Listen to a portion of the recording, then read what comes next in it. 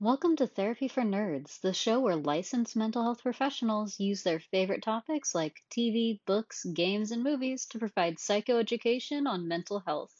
Please note, this is not meant to be a replacement for mental health treatment or services. I don't think I can say it enough, so I'm just gonna say it here and now.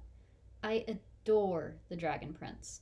I was hesitant towards it at first because of the animation, especially in the first season.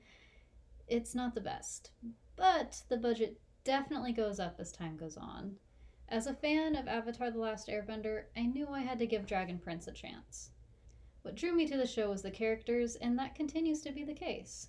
I love how the show showcases so many different kinds of families. The main family is even a blended family, with Callum being raised by a man that is not his father.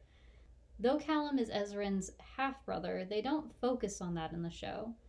They could have made Callum super angsty about his real dad, but instead, Callum loves his adoptive father, and the show focuses on how loving that relationship can be, and how loving his relationship with his half brother is. It's really no different than if Ezran was his full brother, but that really shouldn't matter. It also shows how troubling family relationships can be.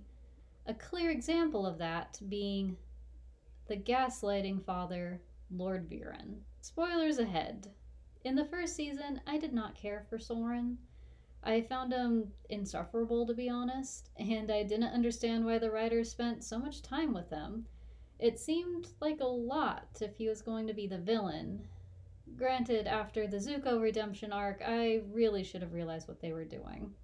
Soren starts the show as a jerk. He is good at his job, but he also seems to like to tease Callum a little too much. Then he is told by his father, Lord Viren, to kill Ezran. Soren seems conflicted by this order, but since his father gave it to him, he still attempts to follow through. Soren fails in his mission. When Soren becomes paralyzed from the neck down, he accepts his fate. He even tells his sister Claudia that he is relieved. Now he won't have to follow through with his father's order, and he won't have to feel guilty about it at all. Claudia is confused by this. She wasn't given the same order, and she doesn't like the thought that her father would be capable of giving such an order. To her, family is everything. She is fighting to keep the family she has left after her parents' nasty sounding divorce. Apparently, in the divorce, they were given a choice to stay with their father or their mother, which is never a good idea. Parents, never put your child in charge of that kind of a decision. Come up with a schedule on how custody will work before to help lessen the stress on everyone involved.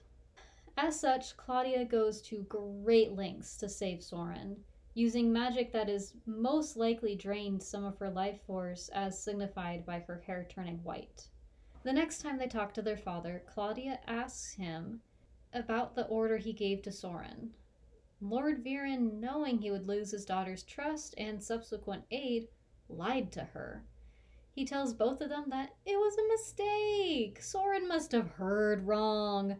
And Soren is confused by this. He tries to tell his side, but he gets brushed off by Viren. And Claudia is so relieved that her father isn't a child murderer that she brushes it off as well. One of the major issues when a person is gaslit is how they can even question their own reality. We see this in Soren. He is so confused by Viren's reaction and even questions himself, like he possibly could have heard incorrectly, even though that's not how it was. The whole situation leaves Soren feeling that Lord Viren isn't what he says he is, which is why Soren ends up leaving Viren's army.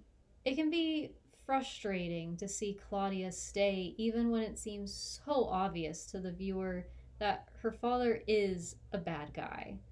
But there are two things working against her: Lord Viren's lies and her desperation to keep her family together. In her eyes, Soren left. He left her and her father just like their mother did.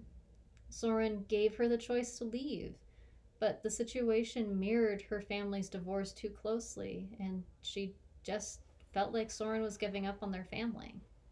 In the latest season, we see Claudia and Lord Viren after a time jump and some necromancy. She's in too deep now.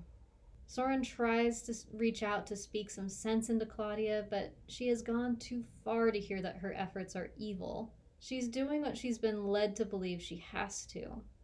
After being primed her whole life to believe what her father says, she more easily believes what Arvaros tells her. Lord Viren seems hesitant at times, but he's easily convinced to go along with everything, mostly due to his giant ego and thirst for power. If a person hears a message often enough, they are more likely to believe it is true.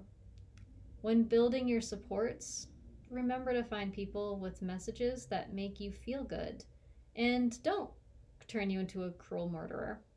That's a good way to judge social supports. Who is your favorite character in The Dragon Prince? Do you think the father and or daughter will get any sort of redemption? Let me know. Have a good week, guys. Bye. Thanks for listening. If you liked this episode, please comment, like, subscribe, and follow us on social media. Remember to be kind to yourselves this week.